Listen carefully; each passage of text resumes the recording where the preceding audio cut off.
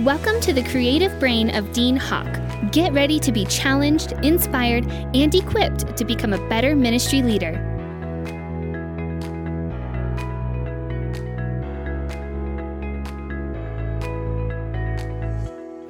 Hey guys, welcome back to the Dean Hawk Leadership Podcast. Thanks so much for joining us.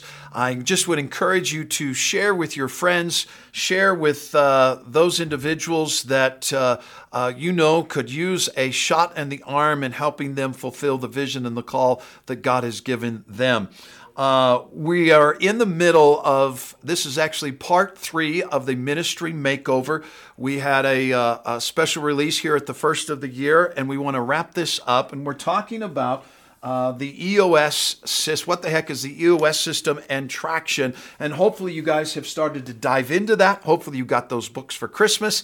And we left off just 2 weeks ago. We're talking about rocket fuel, the relationship between the visionary and the integrator. I want to give you just a couple highlights and then we'll hit some of our other areas. The visionary is the idea generator, the inspirer, the passion provider.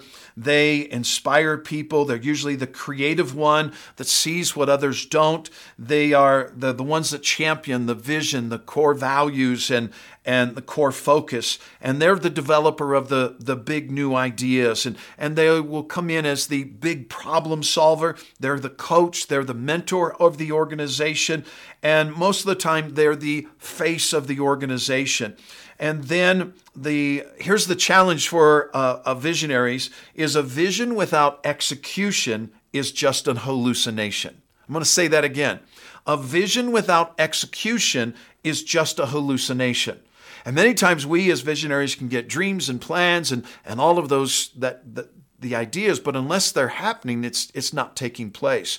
And one of the points in the organization that they said, typically one person can function as a visionary and as the integrator up until about the point of a $2 million organization or 20 employees. Beyond that, you really need to define those roles. Here's what I would say to you if you're not at that point and not at that level. If you can find somebody, even maybe if it's one of your board members who functions as an integrator, a lot of times, a lot of the pastors, the entrepreneurs that have planted a church tend to be a visionary.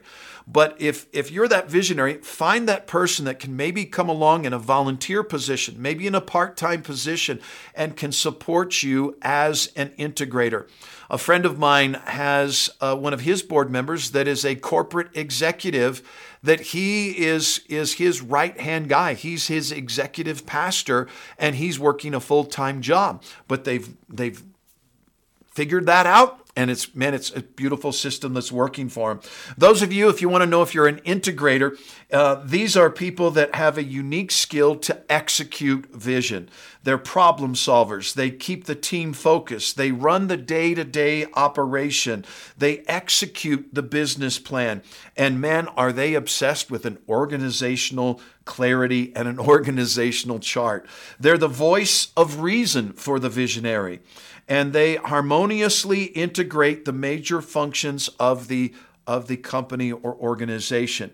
And here's one of the key things that the integrator does is they hold people accountable and they dish out the discipline. They point people all in the same direction. I like the way Jeff and Beth Jones say it. They say, we all scream green. And they start out and they say, everybody on the count of 3, everybody yell your favorite color, and blue, yellow, red, purple, black, whatever it is. And now they said, now let's all scream green. And on the 1, 2, 3, green. And it's giving focus that when we're all going in the same direction, it gives us traction to fulfill the vision and to accomplish our goals. They're the employee developer, the goal achiever, and typically the integrator is the glue that's holding everything together. And they are the get her done kind of person. I will tell you this, one of the negatives on them is they are the glass half empty person.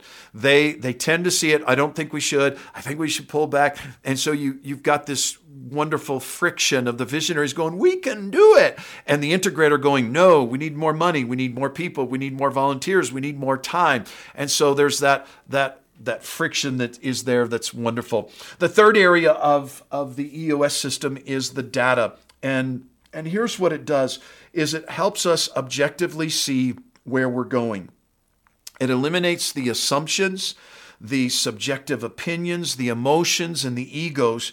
And there is a value that is placed upon and associated with numbers as far as with individuals, departments, that by themselves, they set their goals and they monitor. And so EOS talks a lot about the scorecard, the scoreboard.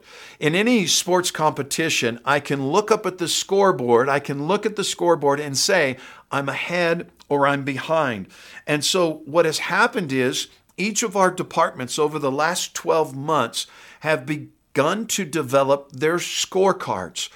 For us as pastors, the typical scoreboard is church attendance, number of people that made decisions for Christ, and we want to know desperately the first of the week how much came in the offering. Well, those are good things to monitor, but those are really out of our control, that we can't make people give, but it's a reactionary. But we can control what was our volunteer to student ratio in the classroom, that we can increase that so that we're getting better ministry. I can control the number of volunteers, well, typically if they show up, but I'm saying we can recruit and we've got subs. And so I can control the number of contacts that each staff member is going to make to membership and follow through and following up on missed members or anything of that area. And so here's what the data does is it gives us a control panel that the integrators can fly, kind of give that 10,000 foot view of managers and employees and who's doing what. It helps us measure our performance and keeps us giving us an accurate pulse as to what's going on. And so one of the things that they talk a lot about are the rocks. And it's referring back to Stephen Covey's First Things First, that if you've got the rocks and the pebbles and the sand, depending on the order you put them in, if you put the sand and the pebbles in, the rocks won't fit. But if you put the rocks, the big things, put those in the jar first, then the pebbles and the sand, it will fill in and you can get it all in. What we tend to do is the fast, the fun, and the friendly. And we tend to do the easy things first, not that big elephant that's sitting in the corner of the room.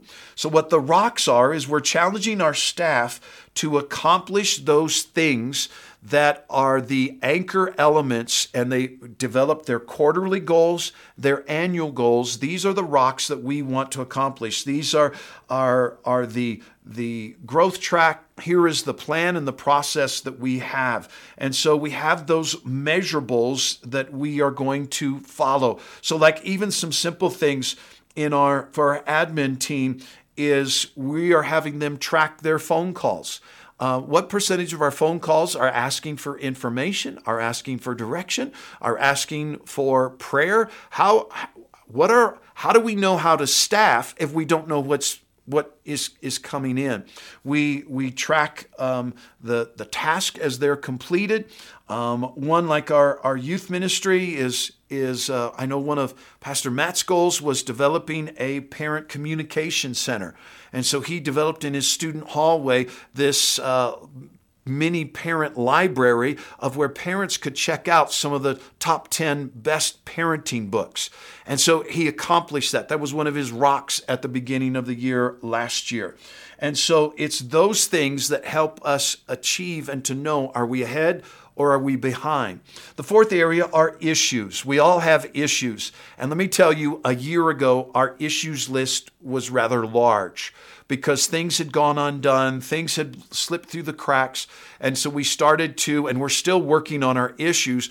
Issues are going to feel overwhelming at the beginning, but you've got to begin to work through the issues to address the unresolved items. And most teams discuss issues, and then they discuss them, and then they discuss them some more, but never resolve them. And so we are assigning specific tasks to people to own it, as we talked about, to be an owner of that, to own it and make it a reality. And so we've had some staff members that have knocked it out of the park, creating some reports for us and some I don't know all the data and the material, but they've been able to put things together, and we're like giving them a standing ovation. You have owned this issue, and you're knocking it out of the park. The fifth area is the process. The process is a consistent way of doing all of the church's operation throughout all departments. So we want to develop core processes that everyone, whether it's a new child, a new teenager, or a new adult, that everyone's following the same process cue for entering them into the system and the follow-up on each of them. And so we're documenting the way we do things, and we're being consistent. And so one of the things we did is we had every employee write down all of the areas that they had their hand in, were overseeing, were working on, was a part of their weekly work project. And here's what we found. We had a lot of overlap. Some weeks this person was doing it. Some weeks that person was doing it. And then some weeks nobody did it and it fell through the crack because was it really mine, or was it really hers, or was it really his? And so we began to really identify whose role, who's owning it, and who's over what department. And so as we did that, it helped us grow our team and our team members to be more effective and less wasting of time. And then area number 6 is traction. And that's the name of the anchor book, is how do you get traction? And traction is the discipline, the execution, and the accountability to make sure projects are completed and not just started. So every week my lead team meets, they are going over what was assigned last week, and in their, forget the document they use because I'm not an integrator, I'm the visionary, I don't even know what they use, but they're using a system that during the week when an employee completes that task, it's highlighted, it's marked, so when it comes around to the following staff meeting, we don't need to address it. It's been done. It's off the list. It doesn't need to be rediscussed or talked about. And so it's helping us to get things done, to clarify and choose the right priorities. And we work as a team, and we focus on the important objectives, hitting our quarterly rocks, our quarterly goals. And I believe as we launch in 2019, what I'm so excited about is we're not running this thing perfect, but we took a year to sit down, to plan, to organize, to restructure, get the right people in the right seats. And now it feels like we are functioning as one team. We're functioning as with purpose and vision and direction. We're all talking the same talk. We're using the same lingo, and we're making a difference. Some of the big changes that we are seeing is just the bar has been raised. And we're seeing people produce at a higher level, not in more time, but they're more productive in the time that they have because they don't have the distractions in the areas. They're focused on their job and their purpose. There's a clear vision and annual goals. And here's what we noticed happened over the past 12 to 15 months. Those that were running slow or those that didn't want to run at this pace disqualified themselves. I don't think this is a fit for me. I don't think I want to run in this lane and vein and path that you're at. And so it wasn't any of our major positions, but just some of those that said, hey, I think it's time for a transition. They're still a part of the church. They're still engaged, but they just saw, and we just honored them and blessed them. And we looked for that person who's ready to run with us. And so ultimately, we are still growing. We are still learning. But here's one of the things I would just encourage you as pastors. I had to slow down and I had to breathe as a visionary because I'm the guy that is impatient. Let's get it done. Let's make it happen. And let's look at, how can we make it happen tomorrow?